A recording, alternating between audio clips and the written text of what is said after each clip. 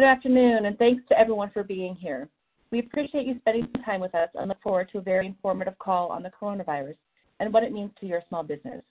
My name is Molly Day, and I'm the VP of Public Affairs here at NSBA. On the call, we'll hear first from NSBA President and CEO Todd McCracken about the economic impact of the coronavirus, as well as various packages and proposals offered by lawmakers and the administration. Then we will hear from Bob Shea, an attorney with the national employment law firm Ogletree Diggins, who serves as NSBA's Chair of Health and Human Resources. Bob will dig into your role as an employer, how to deal with labor issues in light of the coronavirus, and what you can and should be doing. We will take your questions at the end of the call. To ask a question during the Q&A time, simply press 5* and I will unmute your phone accordingly. You will get a notification that your line has been unmuted. Once you have been unmuted, I will ask you to state your name, your question, and which of our speakers you would like to address the question. Once you have asked your question, we will mute your line again. We have received a few email questions which we will incorporate into the Q&A session. Please keep your questions brief and relative to the issue at hand. We will make every effort to answer these, but we plan to end this call by 1:45. We do plan to post a policy that your comments will be publicly available. I will now turn it over to Todd McCracken. Thank you, Molly, and thank you all for joining us. I know that this moment in time is stressful probably for your planning for your business operations and the future economically, and now you have, as it turns out, having to plan for what the federal government may or may not do, either to help or to hurt.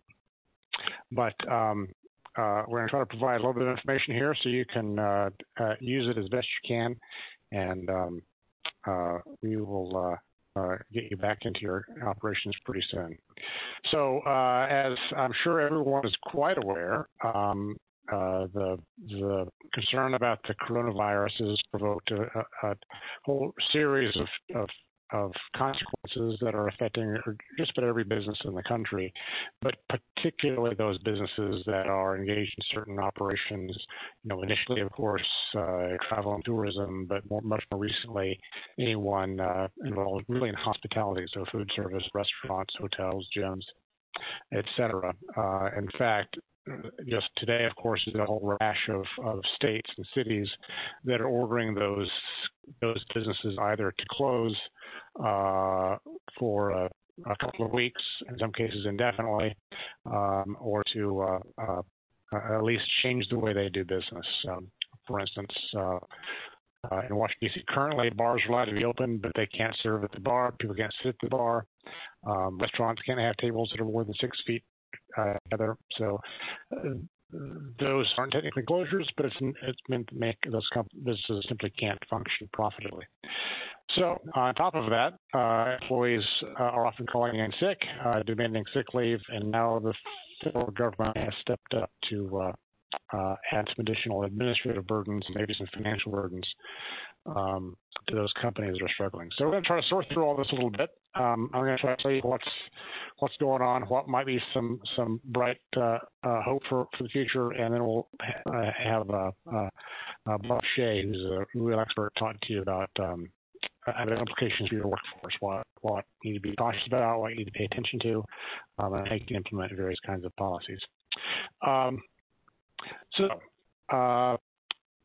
As you all probably have heard, the House of Representatives passed a bill late Friday night, actually technically early Saturday morning, that would do a number of things. The implications for small companies primarily are that it puts into place a mandatory leave policy, both family and medical leave for 12 weeks, but also sick leave for 2 weeks. So both of those things are pitched to the Secretary of Labor to issue guidelines in the next 15 days, assuming it passes and is signed by the President. He does have the ability to exempt companies with fewer than 50 employees from the long-term leave provisions. He does not have the authority under the sick leave provisions. People should also be aware that the sick leave provisions, which are separate, require 2 weeks or 10 days, really, of paid time off that are on top of what the company currently offers. So while they will be technically reimbursed for some of that through the payroll tax system, that will be a significant burden on lots of companies to sort through what is COVID-19 related leave versus regular sick leave and all of that. So now, you may also have heard more recently that over the weekend, because of concern expressed by us and other members and other business associations, this is all getting another look. And in fact, the House may go back and redraft their bill and pass a version that I think might be better for small companies. We've actually advocated for a solution that actually exempts small businesses entirely from this, and that we have a program that runs that the federal government can run directly. There probably aren't good reasons to have small business as a middleman for this conduit of benefits between the government and the employees, as essentially an administrator when all the other things going on. So stay posted to our website, and we'll let you know how that develops. And maybe Bob can talk a little bit more about how that would work when he talks.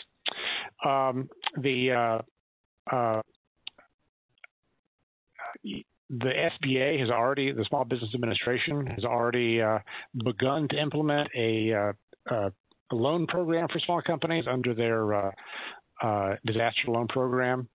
That's not, I would say, fully functional yet, because a few things have to happen. One is the state or locality has to actually request participation that are experiencing a disaster. Again, this program is designed for hurricanes and that sort of thing. They're using it for this particular situation.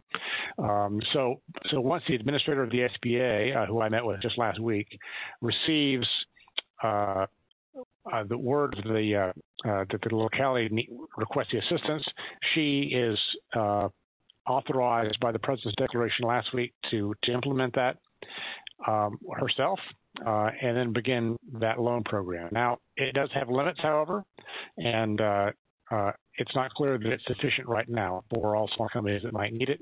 The last time I looked, which was just this morning, the SBA website has information about the program, but I still wasn't able to get through to see about signing up for it. So hopefully that will change soon. In the meantime, we're going to keep providing all kinds of information for you and for other companies on what's going on as updated as we can. So we'll be pushing out emails on a regular basis. Check back to our website, which is nsba.biz, for a host of not just information on loans, but also latest from CDC for businesses, administration for businesses, and sort of what are best practices that we're hearing about. So as all that's unfolding, we're also beginning to advocate for what the economic fallout of this is going to be, and what mitigations can be put in place for small companies. Clearly, for a successful company that can't otherwise operate now, either because they don't have employees who can come into work because maybe the kids are home from school or whatever, or they just don't have a customer base right now because of other restrictions, they need to find a way to get to the other side of this. And in this period of time, liquidity and cash will be king. So we're looking at a range of options that could include everything from a grant program to a long-term loan program. The chair of the House Small Business Committee has already introduced a bill that would implement a direct loan program, not to the banks, but a direct loan program from the SBA to small businesses for up to 10 years, where payback would not start for at least 1 year, and the interest rate would be either low or no interest. That kind of approach is probably what a lot of companies are going to need as we move through this period. So basically, we're advocating for that. We're advocating to sort of keep burdens off small companies. This is not the right time to be putting new requirements and new headaches on the backs of small companies. So while clearly their workers have real needs, there are better ways to address those needs, we think, in many cases, if not all cases, than to put additional burdens on the small companies that are already dealing with so much right now. And I think that is really well illustrated by a survey that we conducted last week. It was run from March 11th to the 13th, and we received a significant amount of responses. So we're pretty clear that it's a good survey, and it shows very clearly the levels of worry that are out there for the small business community right now. And the more than 3/4 of small companies are worried about the economic impact of this. Specifically, they are very worried about the economic impact of the coronavirus and the reactions to it. Half of them say they expect a significant reduced customer demand for their products and services. Most of them say they've done a lot to issue guidance and talked about how to keep a healthy workplace. They've changed events and conferences, et cetera. But they're deeply worried about the economic impact still. And you can see the change from just 2 months ago. We had a similar survey in January, and the percentage that say the economy is doing much worse or somewhat worse than it was a year ago has gone from just 14% to 72%. In January, only 14% of people expected a recession in the next year. Now, 54% expect a recession in the next year. So, and many people are confident about the future of their own companies. So clearly, this is a time for action and not a time for more burdens on small companies. It's time for us to reach out and figure out ways to help those businesses. And so we have meetings and calls set up with the administration. As I said, we have met with the SBA last week. We are working with and collaborating with our friends in the small business community who also represent other niches of the small business community, so that we can present a united front, so that we can improve the environment or keeping it from further eroding for the small business community. So that, in general, is the state of play of things. I think I want to stop and allow Bob to do his presentation. He and I might then do a little bit of dialogue on some topics to help illuminate some of those issues, and then I want to make sure we save time for the Q&A at the end, because I really want to make sure that we hear what you're dealing with and hear what the ways that we can help and things we can address here in Washington. Anyway, so Molly, I think I'll stop there and let you introduce Bob. Great, thank you, Todd. And for those of you on the line who are having some technical difficulties today, I apologize for the situation we're having. I have been in communication with our conference call system, and they're trying to improve it as we speak. So hopefully everybody's getting on who wants to be on, and that the quality of the call has improved. If you're having major issues, please feel free to email me, and we'll do our best to get those resolved. Now, to turn it over to Bob Shea, our resident expert on employment law, if you can just discuss folks' role as an employer in dealing with COVID. Thank you, Molly. And thank you, everyone, for joining. This is obviously a very fluid and evolving situation. Some of the issues I expected to discuss on this call, and some of the issues I've been discussing with clients in the last 2 weeks, such as dealing with travel restrictions, have been made somewhat moot by recent events. So it makes it all the more important that businesses, employers stay informed. I urge you to read the CDC interim guidance for business and employers. Follow the new communications from the CDC, also from your state and local governments, because there are new developments every day, if not by the hour. I encourage you to educate your workforce and communicate regularly. Employers have a general duty under OSHA to maintain a, quote, workplace that is free from recognized hazards. And this duty can sometimes include implementing reasonable measures to prevent the spread of infectious diseases. Do not assume your employees are sufficiently educated and are taking appropriate steps. Even if they are educated, your communications will reinforce the message that they should be taking safety measures very seriously. If COVID-19 does reach your workforce, you will want to know. You want to know for your own sake, and you also want to be able to show others that you took all appropriate measures. I note in that regard that the CDC has some excellent resources, including notices that can be posted in your workplace and or emailed as PDF to your employees. You go to the CDC website and to the COVID-19 section and look for notices and resources. You'll be able to find these notices. What lies ahead for employers, a lot of it will depend upon the legislation that Todd referenced in terms of paid time off, elimination of waiting periods for unemployment compensation, group health insurance continuation. What are employers doing now?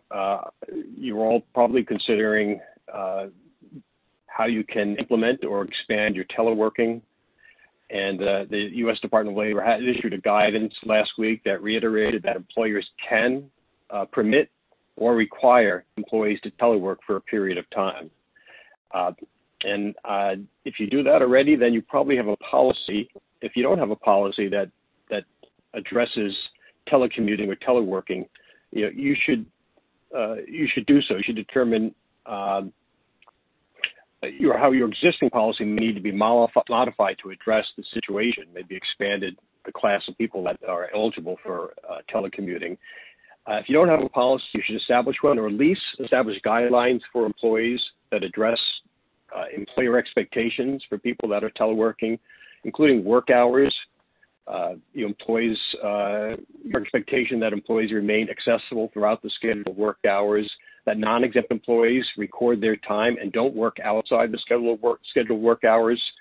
One of the problems with teleworking is you just have less control over what employees are doing, including the hours that they're working. So you want to make sure you set the expectations, the rules up with the employees that are going to now be teleworking. You want to take measures to maintain the confidentiality of company information and IT security.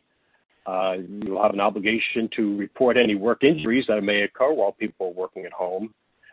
And you should be consider any telework costs that go beyond what the employees spend normally for when they're working at home, or what they spend normally for their internet service. So to the extent that you are requiring that employees have a higher speed internet or need additional equipment, the employer should pay for that additional equipment. It should not shift that cost of doing business on the employee that's teleworking from home. Employers also should be cognizant of their requirements under the wage hour laws, particularly the Fair Labor Standards Act and any state laws that apply to your business. Remember that employees must be paid for all time worked, including while they're working from home. And also remember that the rules differ between exempt salaried employees and non-exempt employees. For example, if today you decide, as a result of the situation, you're going to send your non-exempt employees home for the rest of the week, you only have to pay them for the days they worked today. However, if you send your exempt salaried workers home today for the rest of the week, you would have to pay them for the full week. And that's because salaried exempt employees are paid in at least full week increments, and they can't be docked for working less than a full week. I'll note that the rules change a little bit if an exempt salaried employee initiates the time off. For example, if one of your salaried exempt employees tells you today that out of concerns of catching COVID-19, they don't want to work for the rest of the week. In that instance, if the employee initiates the absence, you could dock in full day increments. You should be evaluating your vacation and sick time policies and how they're currently applying. Currently, and this is putting aside the legislation that Todd talked about, but currently, at least under federal law, employers can require employees to use vacation time to cover time off. But employers should consider the consequences of imposing that requirement on employees, including employee morale. Employers may want to consider leaving it up to the employee as to whether or not to use paid time off.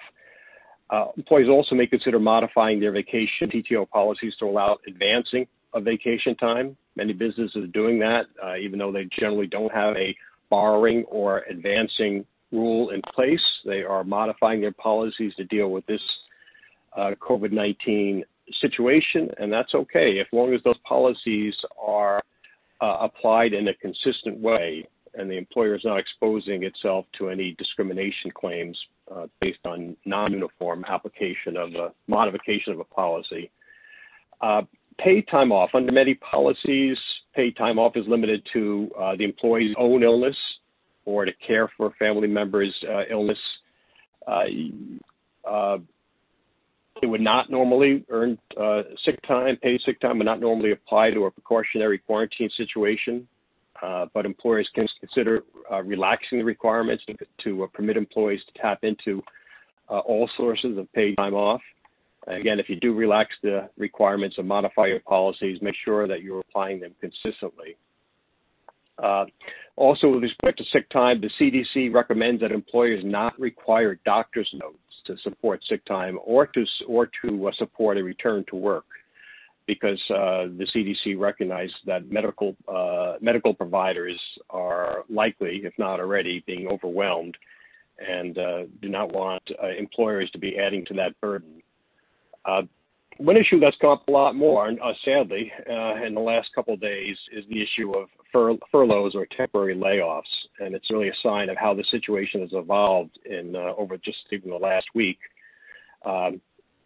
where the focus of many conversations with employer clients has changed from taking appropriate workplace safety precautions to the potential temporary shutting down of parts of the business. And generally, employers are free to institute temporary layoffs or furloughs of employees. Employers should consider whether or not there are any contractual obligations that might, with respect to particular employees, that might limit your ability to subject them to a furlough, or certainly if there are any collective bargaining agreements in place. But absent that, currently, an employer can decide that it's going to institute a furlough of its employees. In doing so, you should consider the FLSA requirements for salaried employees. The layoff should be in full week increments. It shouldn't start midweek. You should make clear to furloughed employees that they are not to work while on furlough. They're not being paid and they're not to work. If they work during the week, they should be paid. So you want to be clear about what the expectations are for furloughed employees. You should also determine how health insurance will be handled. Will you maintain employer-provided insurance during the furlough period? How will the payment of the employee's portion of the premium be handled? Will, in this instance, the furlough trigger COBRA notices and COBRA coverage for employees? You can determine whether or not furloughed employees will be entitled to unemployment benefits under your state law, and it differs a little bit. And some states have waiting periods, such as 5 days before someone can collect unemployment benefits. So if you're considering a furlough as a way of dealing with the situation for your business and for your employees, you may want to look into what that furlough will mean for collection of unemployment benefits and advise your employees accordingly. You will probably not have to, you should determine whether there are any notice requirements applicable to the furloughs under state law. And probably not, but you should check that under your state law. Most folks are aware of the WARN Act, which is the federal law, and doesn't apply to most businesses. To most small businesses, that is, and businesses of under 100 employees. And it also only applies to job losses or work hour reductions exceeding 6 months. So if you're planning a 2-week furlough or a 3-week furlough or 4-week furlough, WARN Act would not normally apply, even if you were a covered employer. So I'm racing through this a little bit, but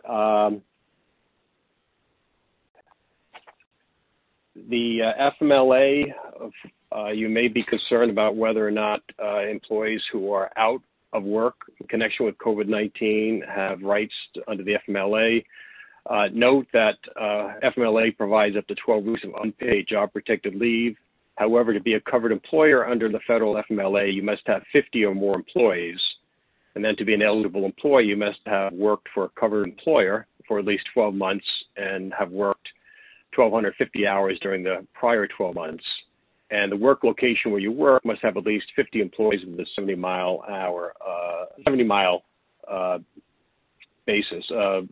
radius.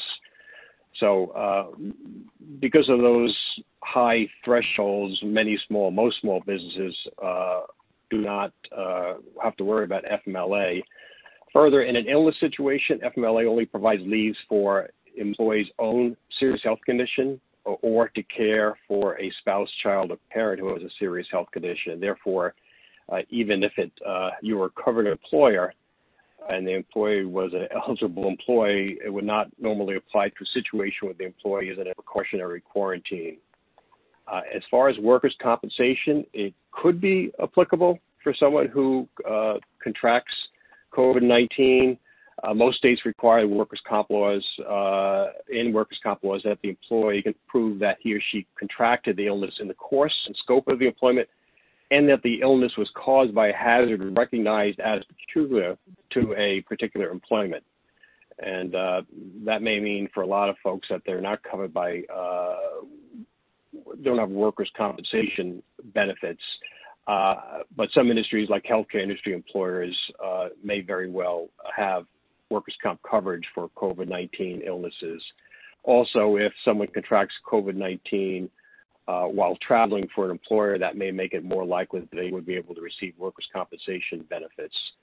As far as workplace safety is concerned, I mentioned earlier that OSHA has a general duties clause that employers are to maintain a workplace that is free from recognized hazards.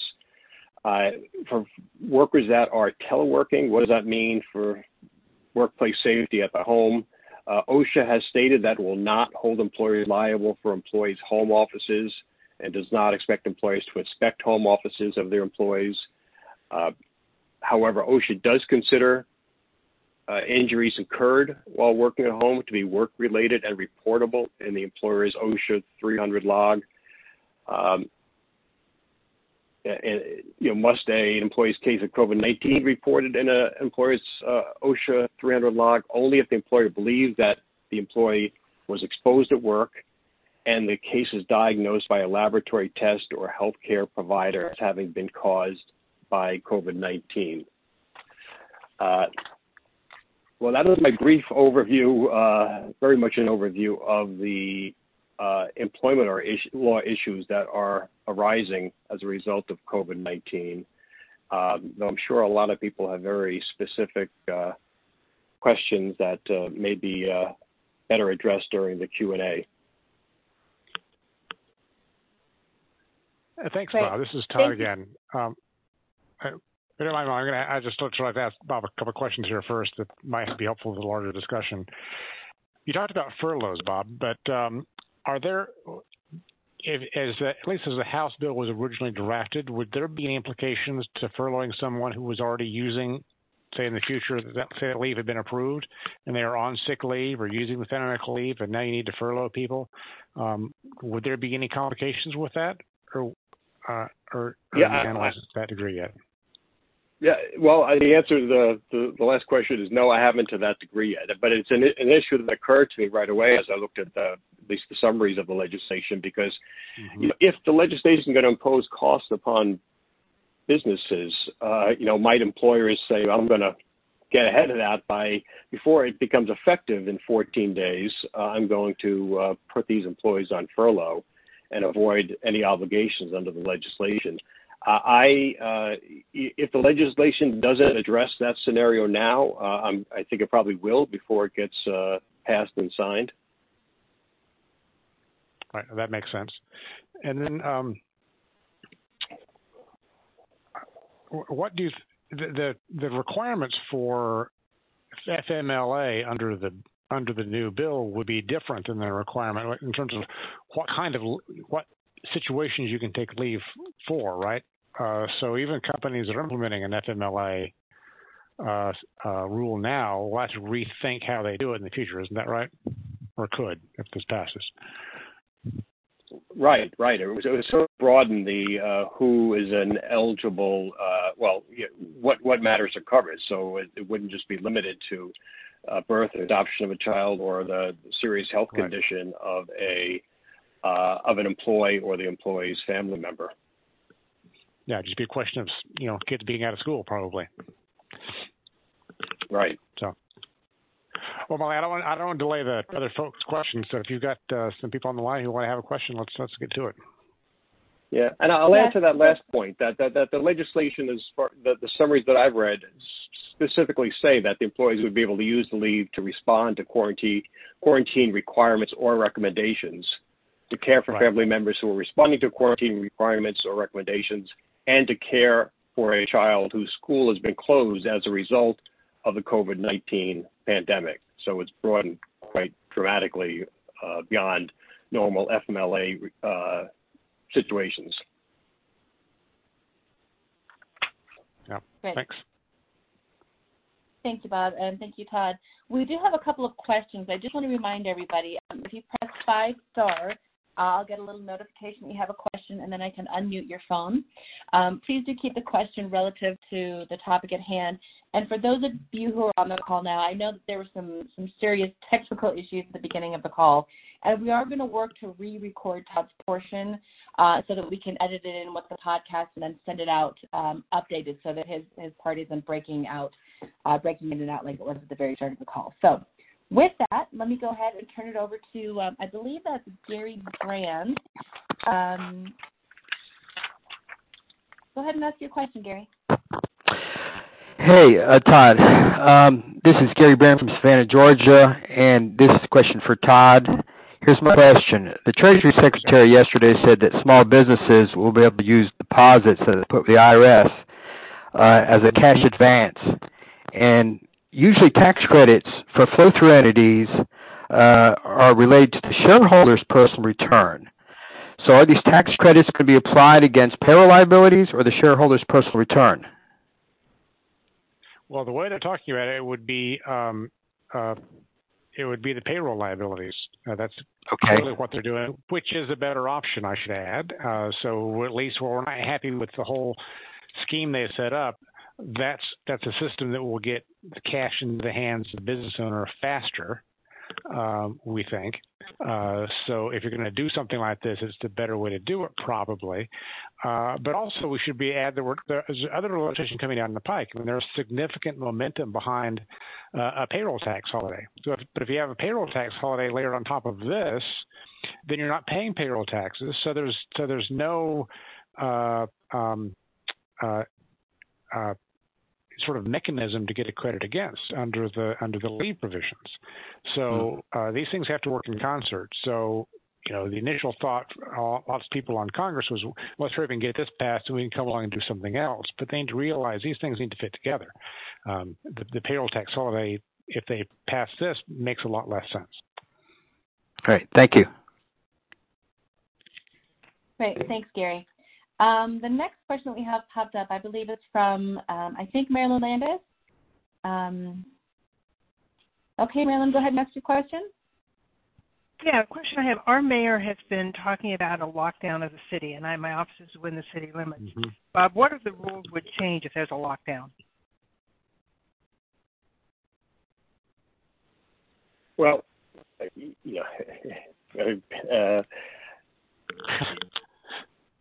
people would not be working. And by lockdown, it's literally a lockout. Yeah. So, how, if employees cannot get to their place of business, and business is essentially shut down,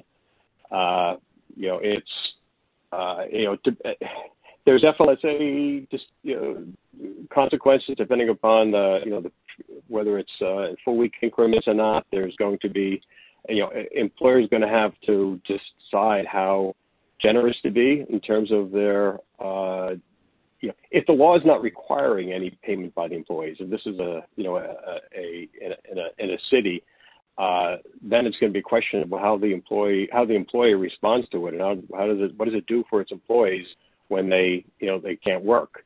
Does it allow them to use up their vacation? The reason our mayor feels confident about doing this is a law they passed last fall just took effect Sunday. It requires all employers to pay 14 days of sick time. Mm-hmm. Due immediately, give the employee no accrual for it. Whether you're seasonal, part-time, doesn't matter. Everybody's entitled to 14 days.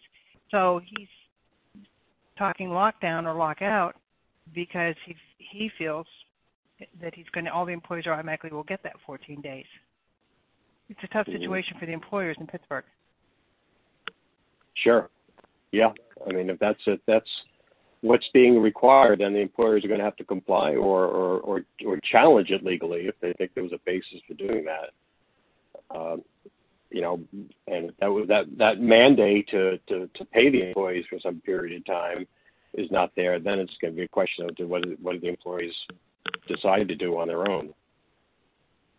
And I guess, Todd, this is a further thought to you when you talk about how we're lobbying this bill, in that if you have a lockdown of an area, lockout is really what it amounts to, and the business can't do business, and yet it is being required to pay 14 days of pay to its employees when it's not able to do business in any way because it's locked out of where it needs to do business. This is a pretty tough situation. Oh, it's an impossible situation, and that's actually was the basis of my question to Bob before. Legally, it's a kind of gray area, as you say, because if the company is not allowed to do business, and that falls within the reason for the employees to be able to take sick time under the city rule. I'm not clear on what the Pittsburgh rule is, so I can't answer it directly, but. If the company chooses to, it can't work anymore. If it chooses to furlough its employees at that point, what is the interaction between their ability to furlough and any sick leave requirements? At least under the federal rule. I mean, I'm not a lawyer, but I've read the bill. It doesn't seem like companies would be prevented from getting out of giving the sick leave or the mandated leave simply by having a layoff or a furlough. But that's not entirely clear to me, and it's certainly not clear to me in particular locales that have their own rules and regulations on a city or by state basis. So this is clearly something that the company has to pay attention to, and with the legislators. We're trying to just generally make sure we're making the case that small businesses are already really struggling, and we do not want them to go under. And all these things are really going to hurt them. And they shouldn't think of small companies as essentially a free piggy bank for to fund employees. If governments want to make sure that people are made whole, they need to do it directly, not by requiring someone else to do it. Right. I could see if this legislation went forward as currently written, that would be a big issue. Will employers say? I think it currently would go into effect 15 days after enactment. So will employers say, "I'm going to close up shop and let these people go before this law goes into effect," or will the law preclude them from doing that? Which seems, difficult for the law to say you cannot shut down your business. Or if you do shut down your business, you still have to pay these employees for the required number of days. Yeah. Right. That would be shocking. Thanks for that question, and thanks, Todd and Bob. Let's move on to the next question. I'm not sure exactly who this caller is, so I have unmuted you. If you want to go ahead and state your name and ask your question. Certainly. My name is Wendy Masco, and a company just outside of Pittsburgh.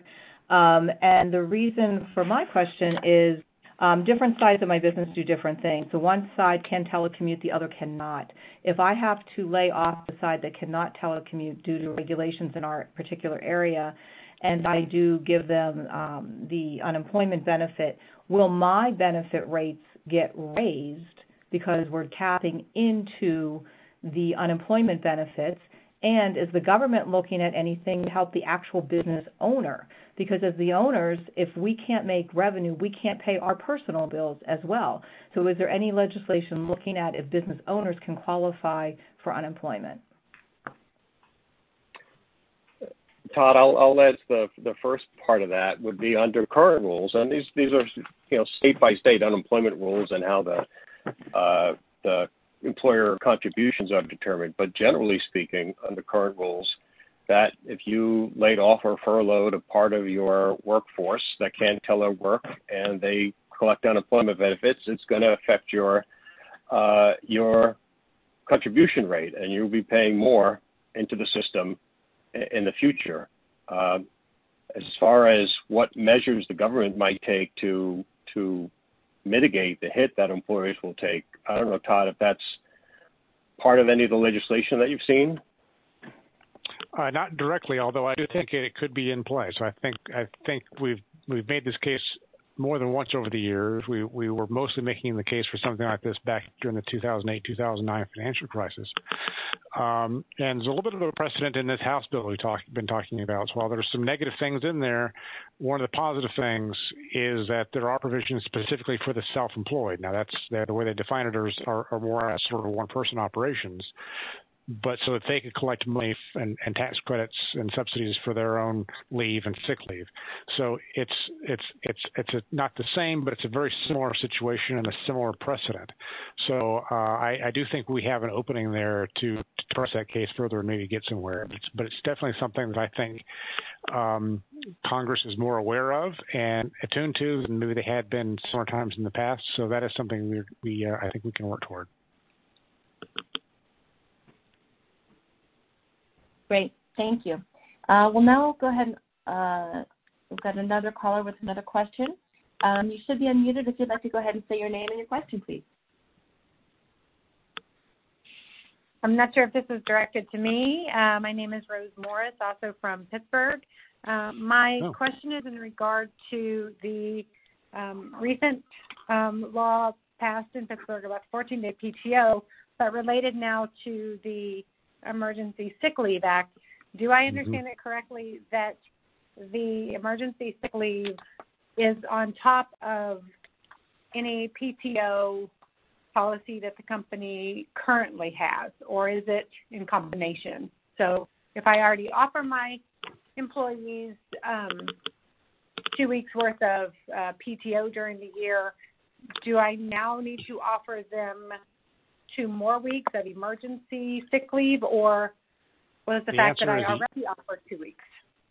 The answer is yes. If the bill passes as it currently exists out of the House, the 2 weeks of sick leave is on top of anything you might offer, but it is for specific things related to the coronavirus. So it does put you in the position of saying, okay, of keeping track administratively of which kind of leave we're offering. Now, because it's only this coronavirus leave, if your employees take it, that would make you eligible to get compensated for it from the federal government. So that's what that would be tied to. So you could get your money back essentially on that, and then your employees would still be able to take whatever other leave you offer as well. Okay, thank you. Great, thank you for that question. Let's go ahead and go to another caller. I think we'll see if we can get somebody outside of Pennsylvania here. This looks like a Colorado number. Your line should be unmuted. Say your name and your question, please. Hi, my name is Daniel, and I'm calling from Colorado. I'm calling from a very small town in rural Colorado. We have had lots of school closures within the surrounding communities, and I believe at the end of the presentation you stated that FMLA may be eligible for parents who need to take time off of work to take care of their children because schools were canceled. Is that correct? Do you want to take it, Bob, or want me to do it? Yeah, well, I mean, under the House bill, or how the legislation that's passed in the House, that would be the case, correct, Todd? Correct. Now I should say two things. Currently, under current law, the answer is no. That would not be a reason that your employees could take FMLA, I believe. Under the proposed legislation, the answer is yes. However, the Secretary of Labor would have relatively broad discretion to exempt companies with fewer than 50 employees from those provisions. Okay. But we won't have the answer to that until this passes and we see guidance from the Department of Labor in that regard. And there is some petition either by individual companies or by representatives of companies to get that exemption in their ruling. Great. Thank you. We'll move on to another question. We are getting close to the 45-minute mark. Todd and Bob, if you both still have a minute or two, I'd like to try and get through a couple more of these questions, if that's okay with you. Sure thing. Sure. Great. Thank you. I appreciate that. All right. We have, I've unmuted your line. If you could tell us your name and your question, please. Hello. I'm not sure if this is me or not. My name is Kevin McCoy. I'm from Maryland. I have a question about, is there anything in the current bill about independent contractors? Do they get, every once in a while I do need to use an independent contractor. Is there any protections for them possibly that might come out of this?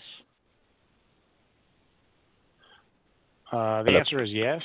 There's no obligations on your business to provide anything to your contractors, but as a contractor, if there were coronavirus-related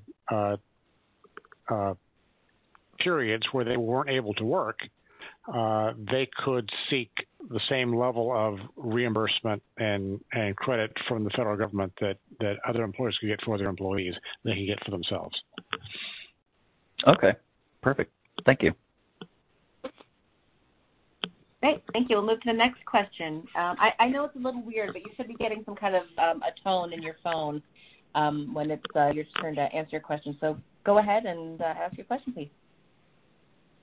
Yeah, this is for Todd. We're concerned, we're a cash flow sensitive small business, and we're concerned because our revenue has been cut by about 90% so far. I'm concerned about the huge number of companies that are going to be applying for some of these SBA loans that you described early in your call. Do you have provisions in place to be able to process them very quickly?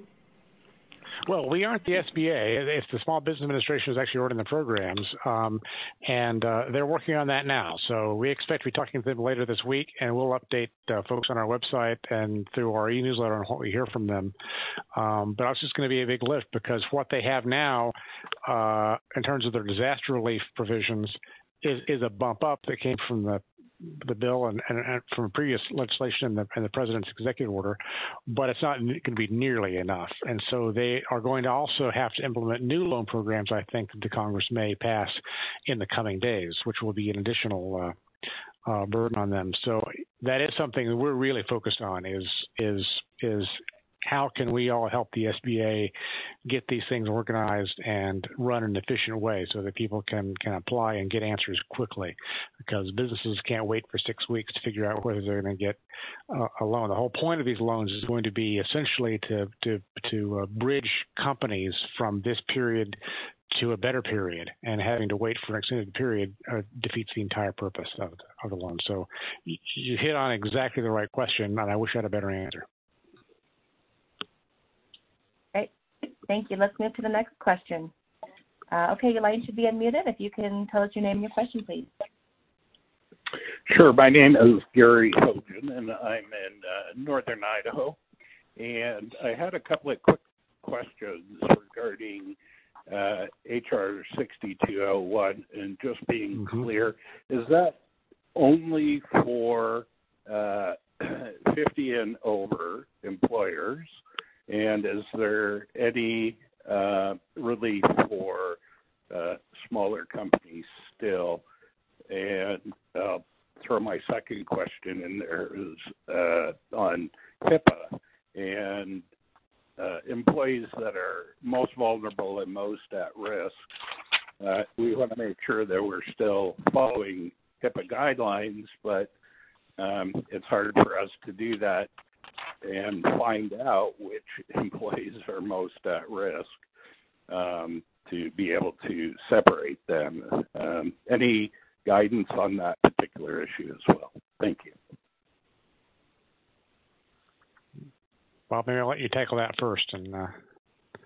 Yeah, well, I'll tackle the HIPAA piece first. And generally, in most of these situations on the COVID-19, HIPAA is not implicated because you're getting the information from the individual for the most part. So it's not, you're not getting it through through a health plan or another third party that would trigger HIPAA requirements. there are ADA requirements, Americans with Disabilities Act, which as part of its obligations requires employers to treat health information of employees confidentially. So that is a consideration when you get information from an employee about his or her COVID-19 or other flu-like symptoms, and that's why partly why CDC encourages employers to share as little information with not to identify the affected employee in communicating with the workforce that someone in the workforce has been diagnosed or is presumptively diagnosed as having COVID-19. So, I mean, you're right to be concerned about employee health information confidentiality, but it's not really HIPAA issues in most situations. As far as the legislation, I know the House Bill 6201 is focused on employers of fewer than 500 employees. And Todd, do you know if it reaches down to below the 50 employees that is generally required under the FMLA? Yeah, it applies to all companies below 500. There are two specific provisions that could provide some relief to smaller companies. One is, as I said before, it gives the Secretary of Labor the authority to exempt businesses with fewer than 50 employees from the requirements of the Family Medical Leave section, when, quote, the imposition of such requirements would jeopardize the viability of the business as a going concern. And one of our questions, of course, is whether that's something he can provide an exemption, a broad-based exemption, or whether the way it's written, he will need to issue exemptions either by industry or by individual company, which would be more problematic. So that's a potential exception for companies with fewer than 50. And then there are also provisions under FMLA that require the business to basically give someone their job back, the same job back when they come back.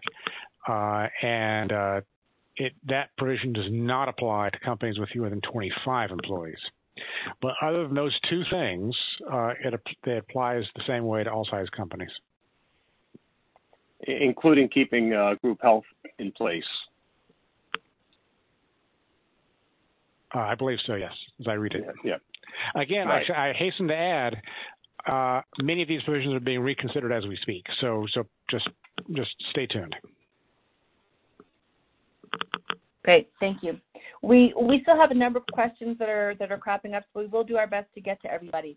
If we don't get to your question, you can certainly try and email me at mday@nsba, and we'll do our nsba.biz, and we'll do our best to respond to that question. Okay, I've just now unmuted another caller. Can you please tell us your name and your question? Yeah, hi. This is Kevin. I'm in Alaska, and we have a unique business, and it's basically it's going to be it's a cash fund. The cash flow, the concern about the loan program and when the money's going to be available before. Well, it's getting to everybody's question here is that before every business owner goes for their war chest, so, when is the funds going to be available so that we don't have to go to, we're in a really good position. One thing, we have like fishing lodge in Alaska and an air service, and we're providing air transportation for people. And we have these projects, and a lot of it's been hiring subcontractors are like for putting an airplane together and doing these other things like that. And so we had these funds that we're using to, and before I would decide as a business owner to shut down these different projects, is that those funds going to be available, because I wouldn't want to be borrowing money at 10% instead of a lower interest, and just keep the projects going and keep the other workers going. Right.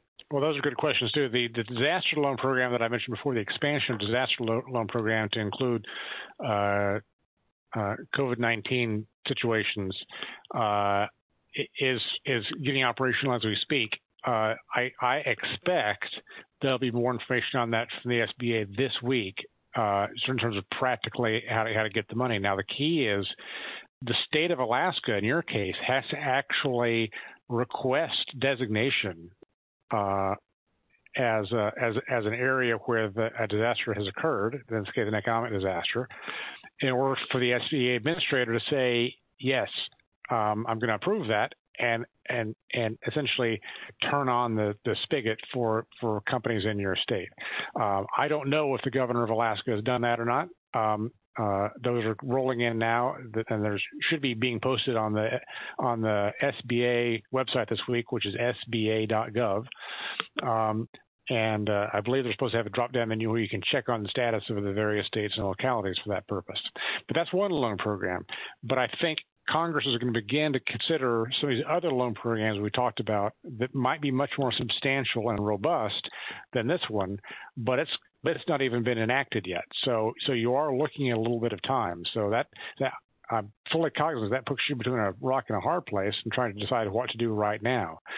But aside from the disaster loan program, you're not likely to be able to have some surety that you're going to have more cash flow from any kind of a program like that for some weeks, I would expect. Great. Thank you. Let's move to the next question. Okay, your line should be unmuted. Tell us your name and question, please. Hi, Bernadette Rivero calling in from California. We work in the entertainment industry. I'm wondering if you can talk about some of the implications of 1099 workers. We rely on those in the entertainment industry, and I'm not quite sure how things will work with the coronavirus moving forward.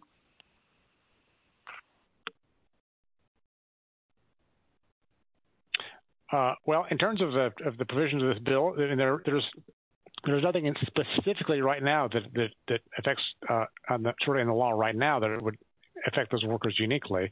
But as I was talking about before, there are provisions in the bill that specifically would allow them, if they are quarantined, if they need to self-quarantine, if they have kids off school, if they're sick themselves with the disease, whatever the related COVID-19 situation is, if they have one of those situations, that they could take these same leave provisions that are in the bill that are required for employers to provide to their employees, they could essentially take it for themselves, stop working, and then collect this money from the government for this. So it does give incentives for folks who are in that situation, if they have any kind of potential COVID-19 concern, to consider doing that and sort of removing themselves from the workforce. And that could be a good thing for them. It could be a bad thing for companies that need those people who may be stepping back for a bit. Again, that's only if this bill passes as is. We will see where that lands this week. Great. Let's turn to another question. Your line should be unmuted. Tell us your name and question, please.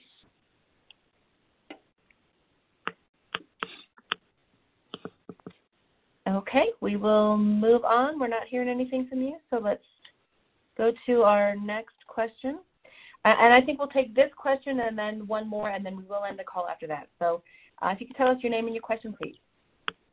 Hi, Kelly Hatton. I have a business in Delaware. I'm in the mental health field, so I'm trying to figure all this out. We actually do like home visits and things along those lines. One of the things that I'm trying to figure out is I do have independent contractors and employees. One issue is that we can do some of the services for one program, but not the other program.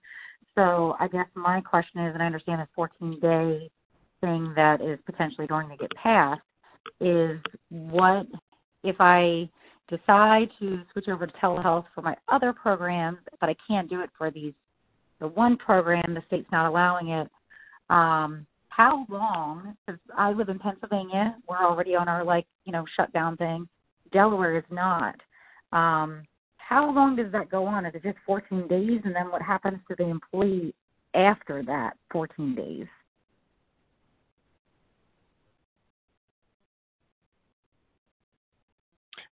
Well, I'll try to take it. I'm not sure about the issues around the state jurisdiction. I'll let Bob maybe get into some of that. But the bill itself, as written right now, requires 2 weeks of sick leave for COVID-19 related situations. But that's all. So after that, if they continue to be on leave for those reasons, they could take the family medical leave provisions after that, if it applies to them. And if your company doesn't get exemption because you're fewer than 50 employees, but if they can't take that, then they essentially have to take vacation or other sick leave, or either allow it or not get paid or cease working for you. Does that sound right, Bob? That's right. Great. Well, we'll take one last question here, and then we'll go ahead and wrap the teleconference up. Your line should be unmuted. Go ahead and tell us your name and your question, please. Hi, this is Susan Chu. Can you hear me? Yes. We can. Hi, how are you? Hi. So I have a question about what you had mentioned earlier around the CDC not supporting that employers require a doctor's note when they come back to work. So how can an employer ensure that the health of that employee is clear so that it doesn't become potentially a workers' comp situation, as you mentioned, if somebody finds out that they've become sick through another colleague at work?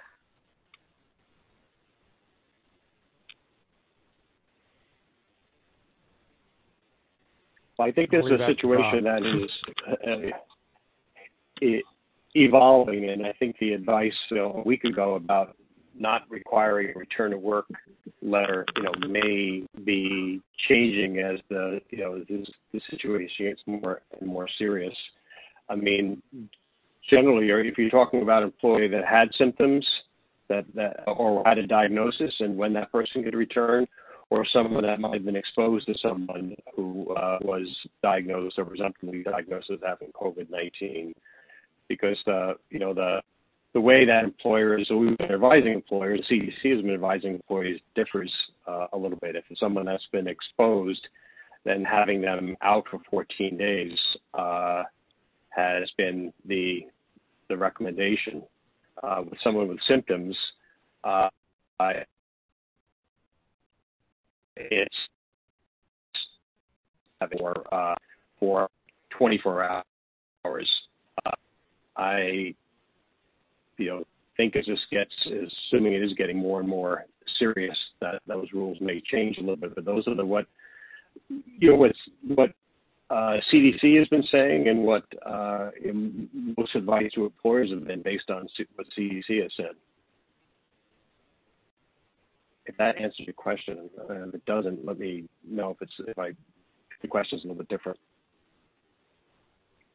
If it really follows my statement that the CDC is saying don't require doctor's notes either to take time off or to return to work, and I think the taking time off is one thing, returning to work is another.